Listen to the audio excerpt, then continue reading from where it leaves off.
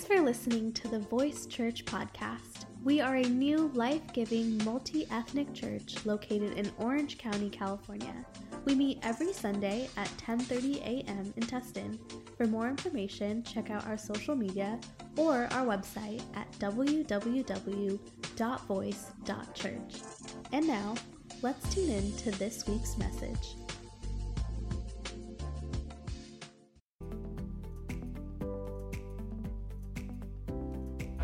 Hello. Hey, all right, go ahead and find a seat. Go and find a seat.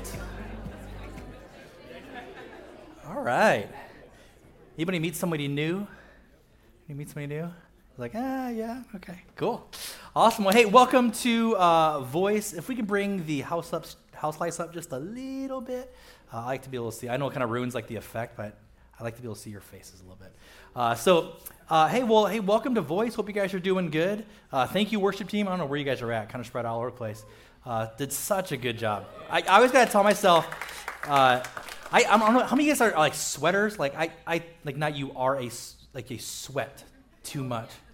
Like, I feel like when I'm like thinking about warming up to work out, I start sweating. You know what I mean? So I got to be careful during worship because I'll lose my voice and then I'll just be like, I'm wearing a white t-shirt today. That could be really a memorable experience for all of us if I start sweating too much. So, anywho, why did I tell you that? Thank you, worship team. I have to keep myself back from engaging too much in worship. Anyways, can we also show some love to Kaya, who hosted today? First time she hosted. That takes a lot of guts. She's a freshman in high school, right? I don't know about you, but there's no way. There had to be some zeros attached for me to do something like this as a freshman in high school. So we don't believe that, we say this all the time, we don't believe the youth and our future leaders, they're leaders now, and she just, one day I want to be like her when I grow up. So, awesome. Hey, we're in this series called The Mandalorian. We're not in a series called This is the Way. Sorry.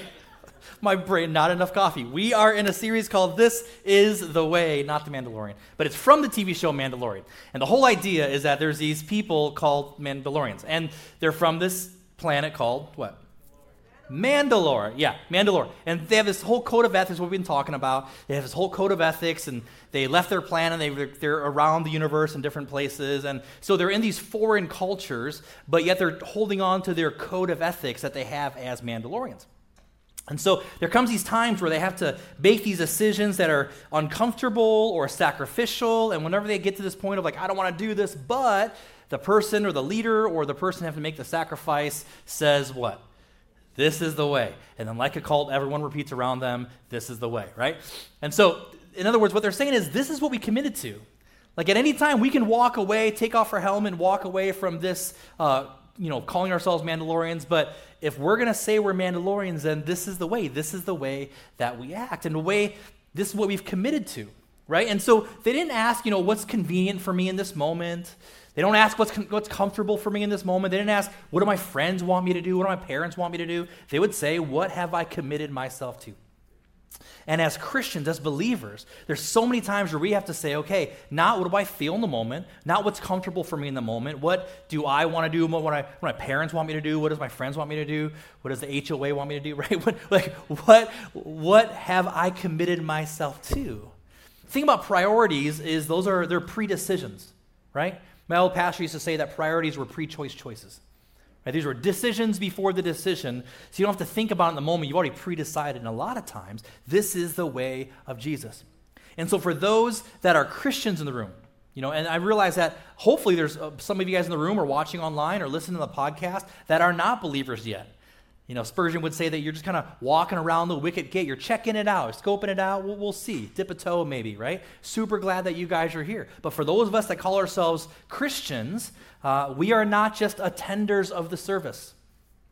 We are not just keepers of the doctrine, memorizers of the Bible. We are followers of the way. We are followers of the way. So we can put this on the screen. Our main goal as followers of Jesus, so we don't want to get this twisted. Here's who we are. Our main goal as followers of Jesus is to become better followers of Jesus. That's our goal. That's our goal. Dallas Willard, a theologian, he's since passed away, but he was once asked, what does it mean to be like a fully formed disciple of Christ? And I love his answer. He said, this is not on the screen, but It's in here. What he said was to naturally do what Jesus would do if Jesus were you.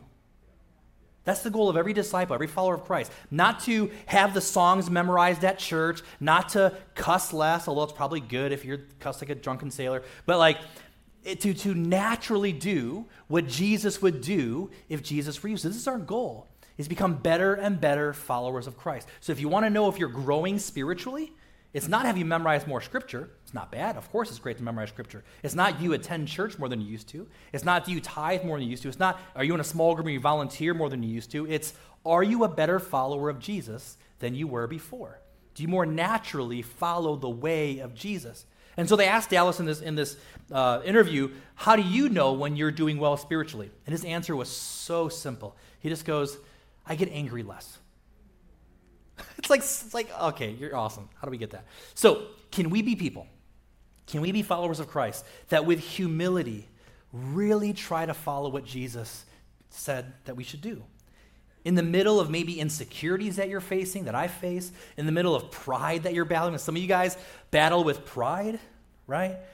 I know I do. Some of us in the middle of wrestling with ambition and what's a healthy amount of ambition and what is ego, in the middle of maybe hurt from people, hurt from Christians, hurt from the church, right? In the middle of wrestling with all that, in the middle of wrestling with doubts, wrestling with fear.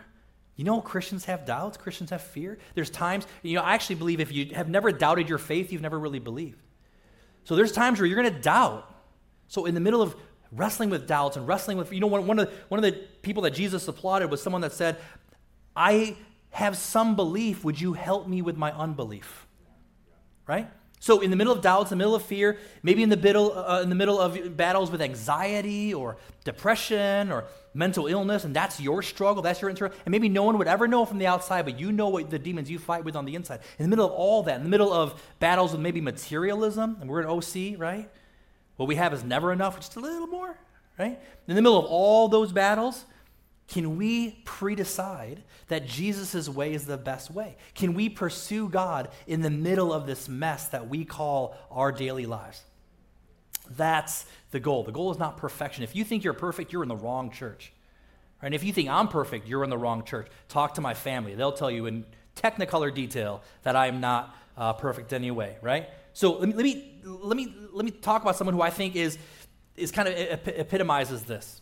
His name is David. Actually, he's back there on the soundboard, not the biblical David. David on the soundboard, he's hanging his head because he doesn't want to be seen right now. This is what I love about David. Okay, this is actually David.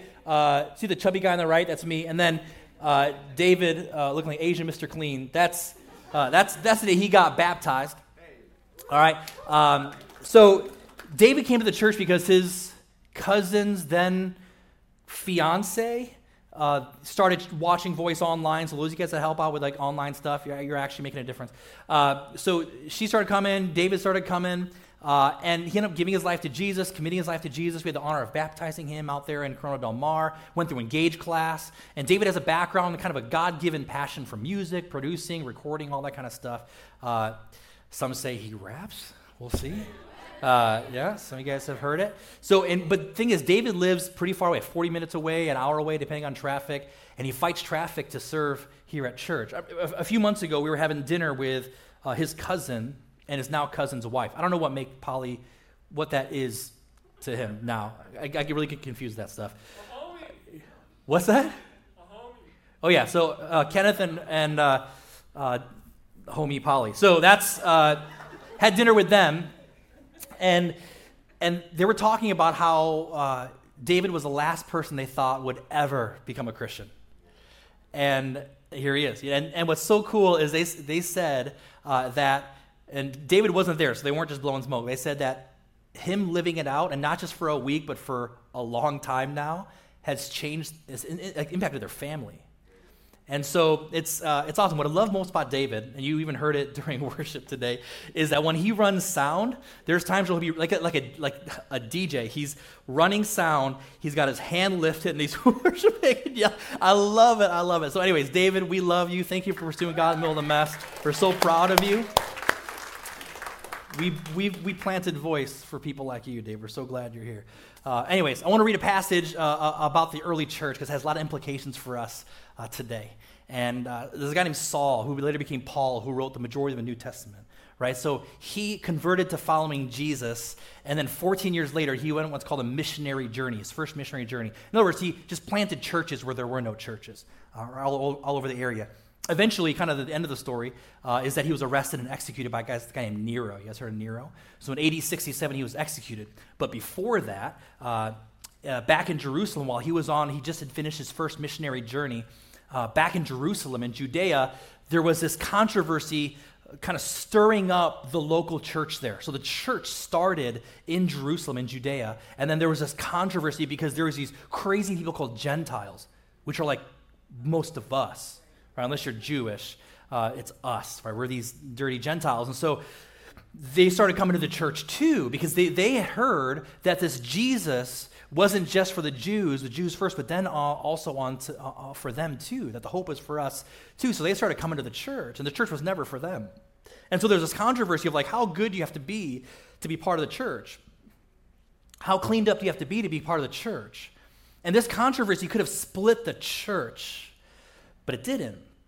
And what happened is why we're here today as a group of dirty Gentiles worshiping God, right? There's a huge controversy, and it not only was 2,000 years ago, it's this question that's resurfaced over and over again throughout history and is what churches deal with and struggle with today. And the question is, how good does a person have to be in order? That's my fault. That's not the tech people's fault. Sometimes you blame tech. That's my typo. How good does a person have to be in order to be a part of the church? Some of you guys grammar Nazis are like, I am leaving right now. How good is a person have to be? Does a person have to be in order to be part of the church? And then follow-up is that, who is the church for? It's a big question. Is the church for insiders or for outsiders? Because you do stuff differently. You sing different songs for insiders than you do for outsiders, right? Because if it's for insiders, it's like, okay, Casey Kasem, request and dedicate a song. If it's for outsiders, then you want to sing songs that make sense. You don't want to sing songs that confuse, right? And so who's the church for? The focus of Paul's ministry in this missionary journey was outsiders. Non-Jews, Gentiles, letting them know that Jesus was for them too. And a lot of Jews at the time believed that since Jesus was Jewish and he fulfilled Jewish prophecy, that you had to become Jewish before you could follow Jesus, right? And so it's like a foreign concept to us. Like none of us would be like, I have to be Jewish first, to become Christian. But that's what the Jewish people thought because they brought in their traditions and their culture into this new intersection of faith of Jesus. So now all these new people coming in, you got to believe what we believe. You have to memorize all these laws too and follow them. And this is what happens in the church all the time. Grace and truth collide, right? Grace and truth collide. And we feel like we have to find a balance in them. But Jesus was full of grace and he was full of truth. I don't believe Jesus was a balance of grace and truth. I don't think he watered down either of them. He was a fulfillment of grace. He was a fulfillment of truth. He would talk like the woman caught in adultery. Awkward, right?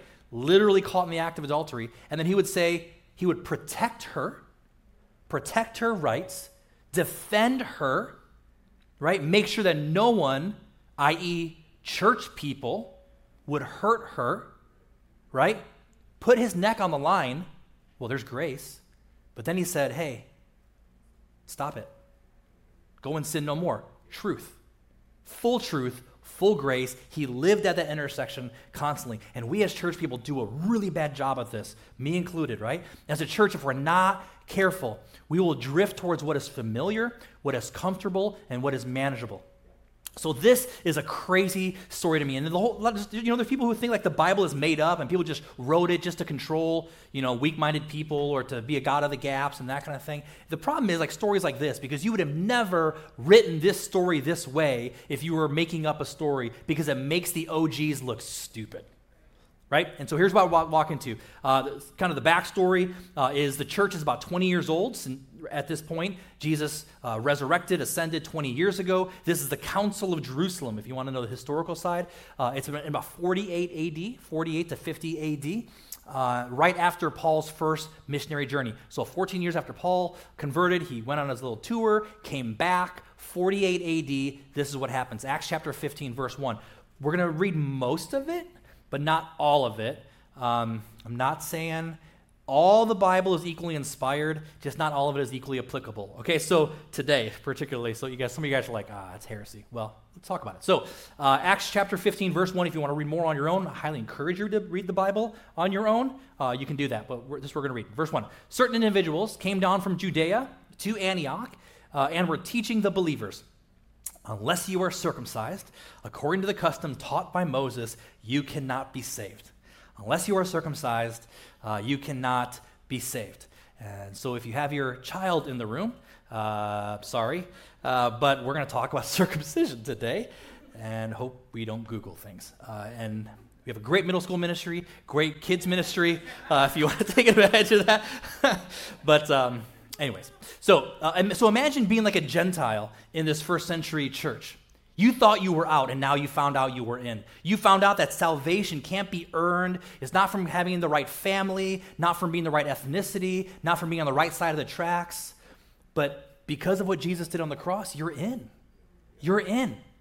And then some doofuses come down and tell you that, hey, yes, Jesus, there's also a little bit of surgery involved, right?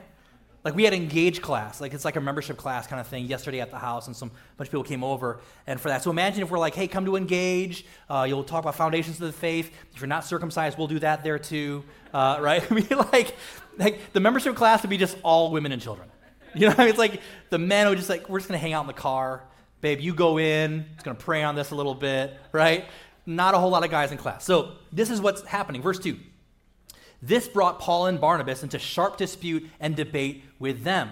So Paul and Barnabas were appointed along with some other believers to go up to Jerusalem to see the apostles and the elders about this question. Verse 3, the church sent them on their way, and as they traveled through Phoenicia and Samaria, they told how the Gentiles had been converted. This news made all the believers very glad. So they hiked up to Jerusalem, and they were like angry marching.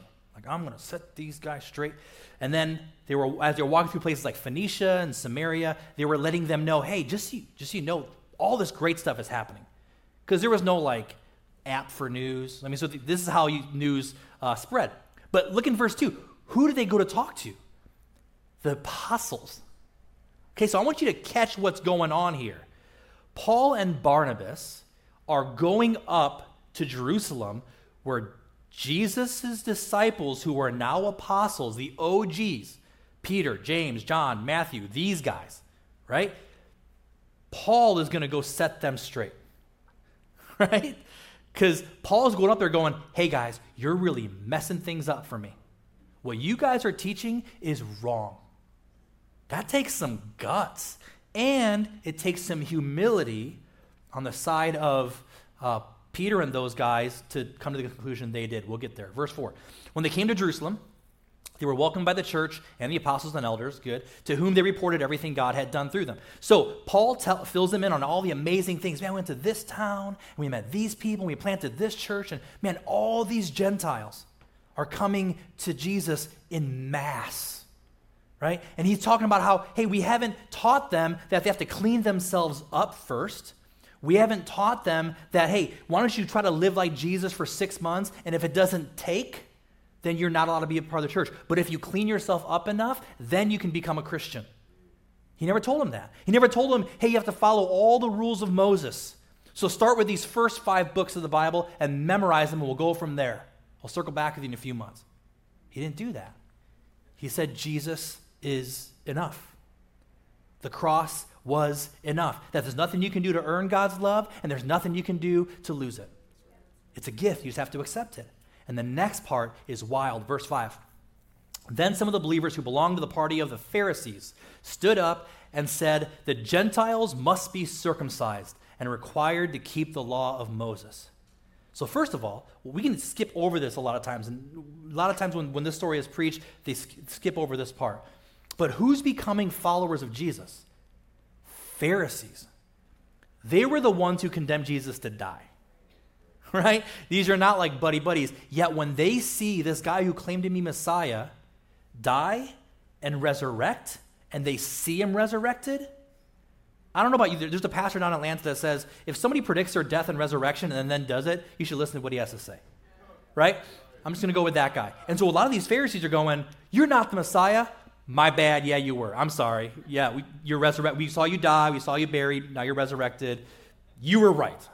So they became followers. But they also brought the baggage of their tradition.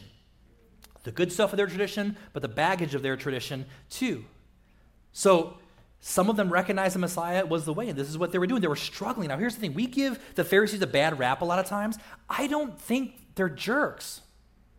I don't think these guys are bad. I don't think these guys would see themselves as legalistic. I think they would see themselves as just really trying to be faithful. Some of the most legalistic people I've ever met are just trying to be faithful. They're just trying to do what they believe is right. But they don't realize that they're actually getting in the way of what God is doing. Right? So, most of us are not Jewish, I don't think. So let me give you a little context. Most of us know the Ten Commandments, right? Maybe you could recite like 6 of them, right? But you know most of them, and you probably don't follow all of them. I mean, really. I know you'd like to, but you kind of don't. But you would like your kids to follow them, right? Like particularly like, honor your father and mother. Yeah. Put that one real big, bold, underline, italicized, right? Honor your father and mother. Like, don't steal from me, right? Like the other stuff, like, don't like be envious of what they have. We'll see, right? So, but we want our neighbor to follow the Ten Commandments. We want our boss to. We want our kids' friends to follow the Ten Commandments. The Jews had over 600 laws, like the Ten Commandments. 613 laws. That's a lot, right? And what they were wanting Paul to do was go round 2 of your little missionary journey, go to the same places, and let them know you missed some stuff. Teach them the 613 laws, make them memorize them and obey them, get them circumcised, and then we'll talk about if they can be part of the church. And before you judge them too strictly, I want you to think about your journey of faith. If any of you guys have served God for more than 10 years, man, I guarantee you legalism has crept into your life. It's in mine. It's in mine. I am horrified by some of the stuff I said and thought and believed 10, 15 years ago, 5 years ago, last year. I don't know. I'm constantly going, I don't think I represented God's heart at all in that situation. I wanted to. I thought I was, but actually I was a jerk. You know what I mean? So you've probably seen some people and what they were wearing, what music they listened to, or what TV shows they watched, and you're like, how could a Christian do that? How could a Christian wear that, watch that, say that? Where you sit in service and you're going, why don't, as a church, why don't we talk more about this topic? Why don't we talk less about this topic? Real Christians, real churches would talk more about this or that. Or man, that Christian, they're too far left.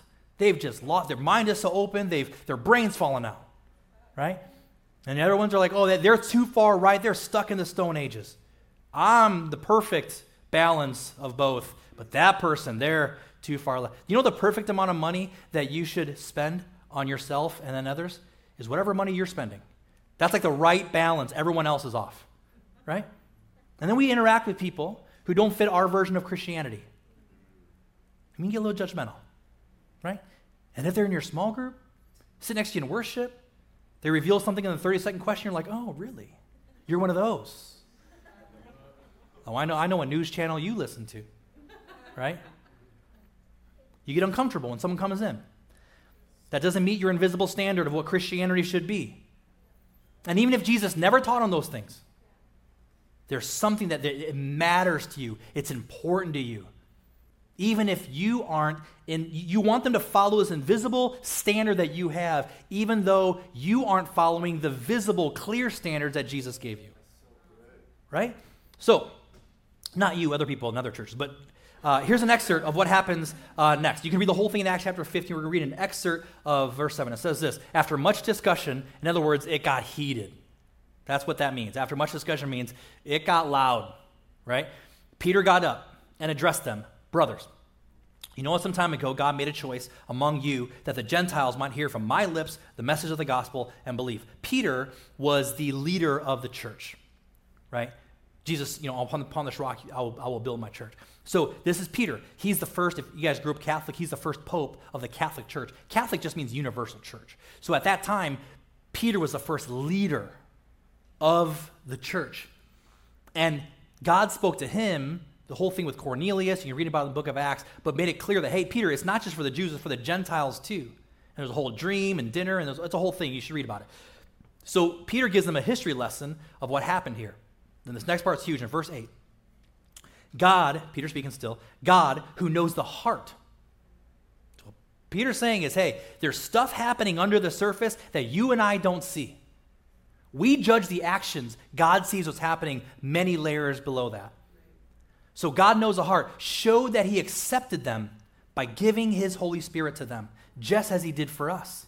He, God, made no distinction between us and them, no difference, no levels, no, varsity and JV. Like, he purified their hearts by faith. Same. And there were Pharisees and religious leaders in the room probably thinking, okay, yeah, Peter, so God purified them, but they don't dress right. God purified them, but they don't act right. They need to act right. Peter, they need to know our laws and our customs. They need to do what I have to do because my mom made me do it, so they have to do it too. So, verse 10. Now then, Peter kind of squeezes it down a little bit. He says, now then, why do you try to test God? Why do you try to provoke God? By putting on the necks of disciples. I love that he used that word. That's an important word to them. A disciple is someone who's given up everything to follow a rabbi and who the rabbi has accepted as their follower. So Peter is saying, why are you testing, provoking, poking the bear, God, by putting on the necks of these disciples? Not those Gentiles, they're disciples. A yoke that neither we nor our fathers have been able to bear. He's saying, come on, guys. We don't even do this stuff. Right? He's like, come on, Bob. You sin. We know you sin. We've seen you make a sin offering so many times. Karen, come on, man. We know what you do, and we know you keep doing it, and we don't wish you'd stop. Right? Guys, what he's saying is we all fall short of the laws that we memorize. How can we expect these guys to memorize them, let alone follow them? That's a burden that God never asked us to put on them. So he goes on, verse 11, no, exclamation point. We believe it is through grace, the grace of our Lord Jesus, that we are saved just as they are. So they're saved by grace, not by laws. Not by behavior modification. This is the part I love. In the next verse, this guy stands up, and this guy's name is James. James is the brother of Jesus. Same mom, Mary, different dad, not divine. Right? So James is what gives me confidence to follow the claims of Jesus, because James didn't become a follower of Jesus until after Jesus died and resurrected. Well, some people are like, well, why? Well, come on. What would your brother have to do? Think about your brother or sister growing up. What would they have to do to prove to you that they were the Messiah, the Son of God, right? We're talking about this with Engage yesterday. I'm like, your brother could feed all of Angel Stadium with a few churros, and you'd still be like, I don't know. Like, they were really mean to me. You know what I mean? Like, so this is what's going on. So James, after Jesus resurrects, he's like, oh my gosh. You are who you say you are. And James became a leader of the early church, one of the wisest leaders. His sayings are captured in this book called James in the New Testament, and it's all the wise sayings of James. He was such a wise sage in the church. So verse 19, here's what James says. It is my judgment, therefore. In other words, we're going to wrap this up, guys. In conclusion, it is my judgment, therefore. And my judgment matters because I'm related to the guy, right?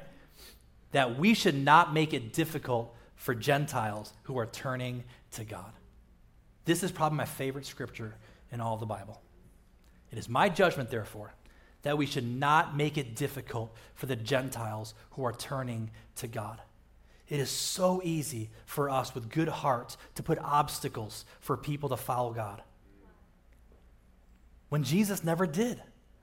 And Jesus did and said some stuff that are like theological conundrums, right? Like he's hanging on the cross and the thief, Jesus goes, I'll see you today in paradise.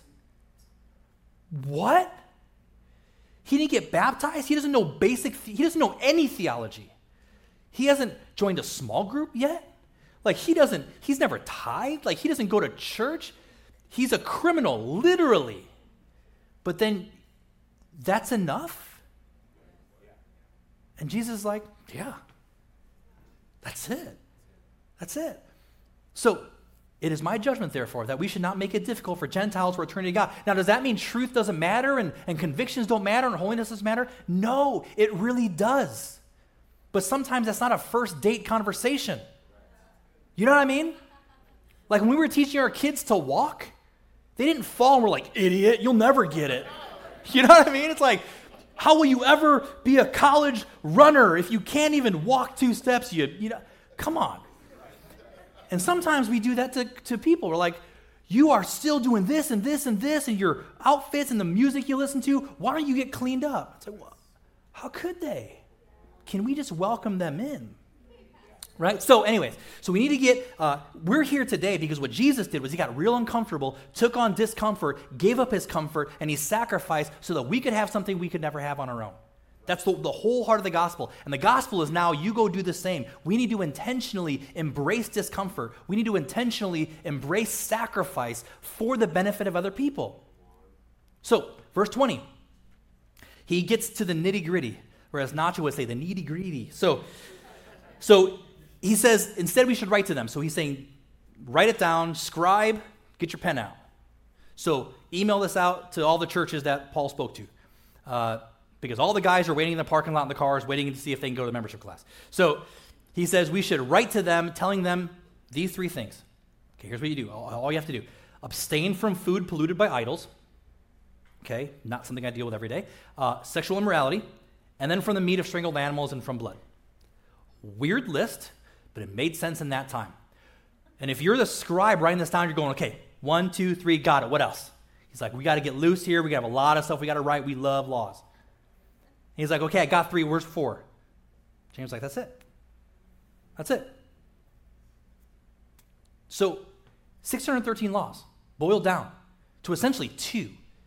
And the 2 laws are, hey, don't offend the Jews because you're going to have to do life with them. And they're going to work through their own junk of seeing the Gentile in the church of like, how can they be here? And so can you just like not do stuff that's going to royally offend them? Like don't eat like food that's connected to idols and strangled blood and just, I know it's some of your cultural stuff, but just can you at least hold back from that? It's not a sin thing. It's just give them a little bit of grace. Can we compromise a little bit here? You're going to have to do life with them. Don't unnecessarily offend them, right? And then sexual immorality. Can we just, there's some things that affect your heart more than other things. And can we just abstain from those 2 things? Let's go get lunch. That's it, right? Welcome to church. It's not even 2 commandments. It's like 1.5 commandments. It's not even 10 commandments, right? He said, so let's go do this. Verse 21. James says, for Moses had preached in every city from the earliest times and is read in the synagogues on every Sabbath. So James is saying the reason why these 3 laws are, these 3 guidelines are important is because church is in synagogues in all these regions. And so you're going to go into Jewish areas soaked with deep tradition and meaning for these people. And I know these things don't mean anything for you Gentiles, but can you just at least just do life with them in a way that isn't unnecessarily offensive, right? So they wrote it up, they sent it out in the email chain, and the few verses later in verse 31 it says the people read it and they were glad. I bet they were, right? I bet the guys were really glad. And for its encouraging message. So why do we bring this up today? What is the point of all of this as we're talking about? This is not like a neat little history lesson on circumcision. Because I think as we navigate through what does it mean, who is a church for, there are 3 drifts that we kind of move towards. We need to work upstream. And you got to recognize the fact that you are walking upstream on some of these. The natural drift, the first one, is towards law and away from grace. I don't know why, but the longer someone follows Jesus, the more soft-hearted, the more humble, the kinder, the more loving they should be. I don't know, fruit of the Spirit stuff, right? But for whatever reason, too many times, and we all know people like this, and sometimes you is people like this, that the longer you follow Jesus, the more of a jerk you are, right? Why is that? Because of this. It's a drift towards law and not towards grace. Some of the reason why some of you guys left church for a long time is because there was someone who was the holiness person, and you don't understand what they're talking about. Because it was rules before relationship, and rules before relationship always leads to rebellion. It always does. A relationship has to happen before rules. That's what Jesus did. Anyways, so we have to fight the drift towards law and away from grace. This is not in theology. I'm not saying we throw away theology. Theology matters. I'm not saying throw away holiness. Holiness matters. This means practically how we treat people. That before we think about our posture on a particular topic or a policy on a particular topic, we think about our tone. Right? Jews thought in terms of categories. Who's Jewish, who's Gentile? Right? We're the same way. You know, at one time the church was for segregation. This never would have happened. So many times where we ask people, how'd you find Voice? Like, I literally Googled multi-ethnic church, right? That would have been a sin in so much of the church or history culture, right? Because segregation was what we promoted. Interracial couples were banned in churches for a long time. Google it. Very recently, were interracial couples accepted in churches. I am a product of interracial marriage, right? Our kids are, right? A lot of you guys are. We got a lot of swirl babies, hoppas around here, right? So same kind of deal. So we need to have fewer policies and more conversations. Have fewer policies and more conversations. And I know it's messy. It's messy whenever people email in and they're like, what's your stance on this or that? It's like, when are you free for coffee? I'm not going to give you a soundbite. I'm going to try to connect my heart to yours, and let's see if we can download a perspective. Because you're not going to hide behind a policy here at church, and it's messy. I know it's way easier to have just a white paper on it and a clear thing you can just tweet out, right? It gets real messy. But remember, God knows the hearts. What Peter said, God knows the heart. And God is working on hearts underneath the surface long before we see any behavior modification. And the reason why we know that's true is, isn't that how God works in your heart? Because someone on the outside may see that person always deals with anger, but they have no idea how much God is working on you. And you're trying not to be. Right? The person may see that person is so selfish, or that person is so whatever, and you're like, I really don't want to be. And God is working on your heart. So we want to judge people by their actions, and we want to be judged for our intentions. What this is saying is, can we just trust that God is working on hearts? So second drift is the drift towards preserving rather than advancing. The drift towards preserving rather than advancing. The Jews were just trying to protect their culture. The Jews were just trying to protect their traditions that were rich, that were good, right? And it's totally understandable. The problem was they found themselves literally getting in the way of what God was doing. God was saying, I want these people to be in. They're like, I don't know. God, we have all these rules. We have all these laws that are really meaningful, and festivals and feasts and all these great things that are an important, it's not even a theological thing. It was a theocracy. So this is an important part of our culture. They got to do that stuff too, or else we're going to lose this. See, people aren't afraid of change. They're afraid of loss. And so out of an understandable heart, the Jews were saying, but if they're in, that means we need to change. That means we're going to lose some of our culture. Yes, you will. You will. And we're going to honor the past. But we're not going to live in the past. We're going to honor the past, and we're going to build for the future. Human nature is to protect tradition. And we're just not going to do that. There are no golden calves here at Voice. We just will never have one. We talked about yesterday, Engage. I'm like, I hope I never hear someone say, this is the way we'll always do it because this is the way we've always done it. That's a terrible reason to do something. The better question is to ask, why did you start doing it in the first place? And if you were asking that same question, looking for a solution today, would you come to that same conclusion? Does it still work today?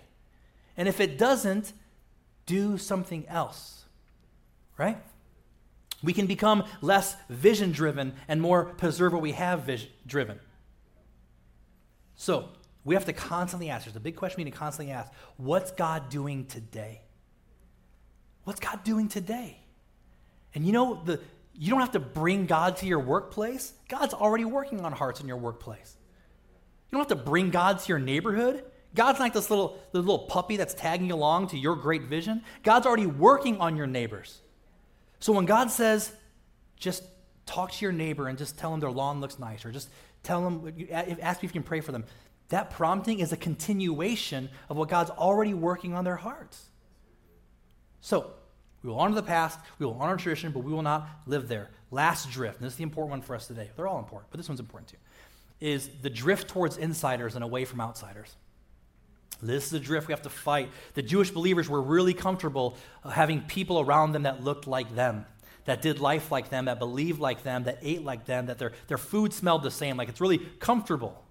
And a lot of us are the same way, right? A lot of us do life like a second-grade soccer team. We have like this fatal clump disease, and we just clump together with people that just look like us, dress like us, smell like us, eat like us, right? Do faith like us. We want to huddle around the familiar, and God is calling us on an adventure. We want nothing to change, and God's like, I have something better for you, man.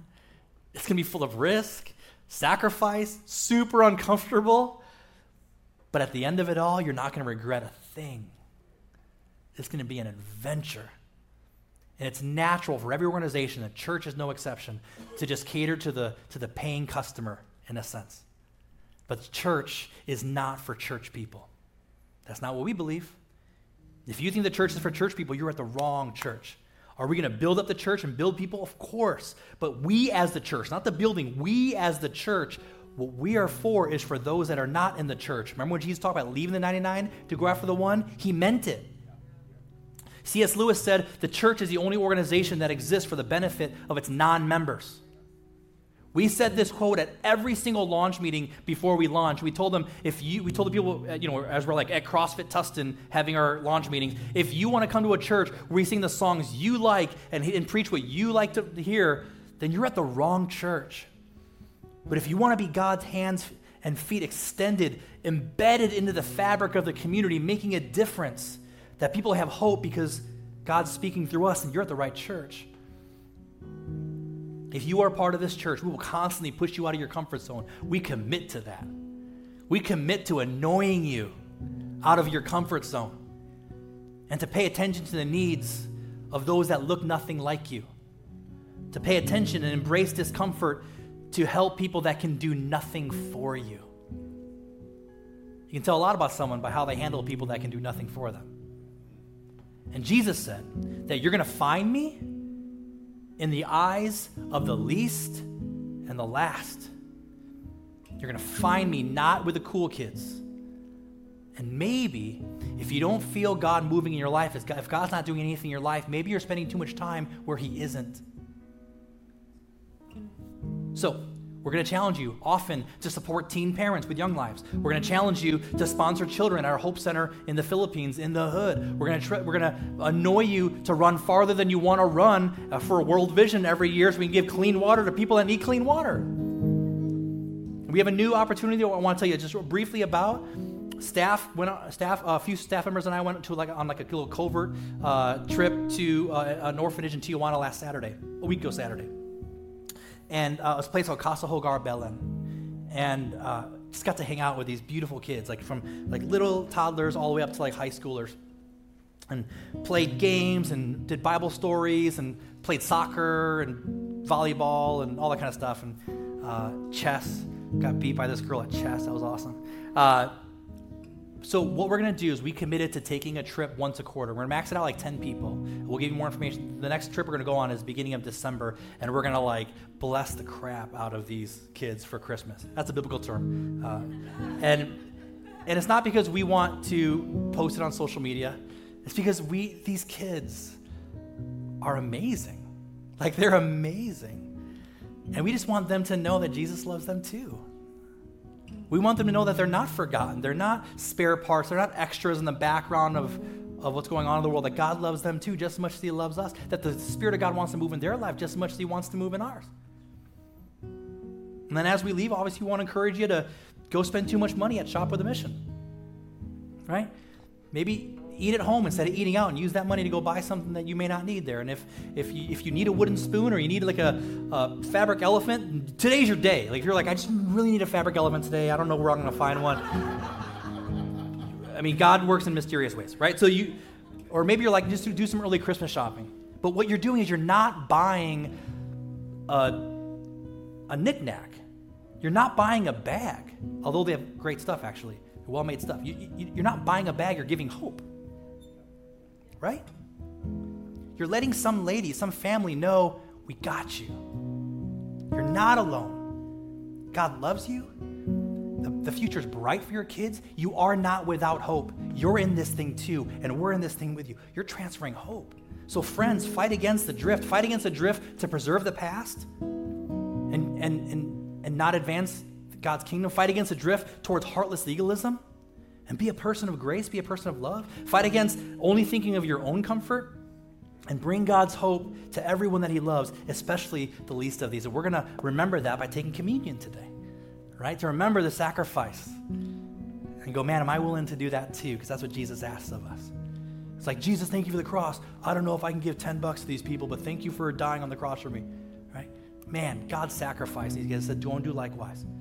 And so sometimes sacrifice looks like forgiving someone that doesn't deserve it just like you don't. And sometimes sacrifice looks like buying a fabric elephant for somebody, right? So we pray for us, and then David's going to lead us in communion. God, we just thank you. You are so good, so kind, so sacrificial. God, I pray that we can reflect who you are. God, I pray that people would know that God is love because they meet us. Help us to walk past our insecurities and our own doubts, and help us to represent you well. God, we want to be a church that makes you smile. We want to be people that make you smile. We thank you. Help us, God. In Jesus' name, amen. Amen. Would you stand with us and sing this? Thanks again for tuning in to this week's message at Voice Church. We hope it inspired you to live a life more faithfully for Jesus and to be a voice of hope for your community. We'd love for you to join us in person on a Sunday, and until then, we hope you have a beautiful week.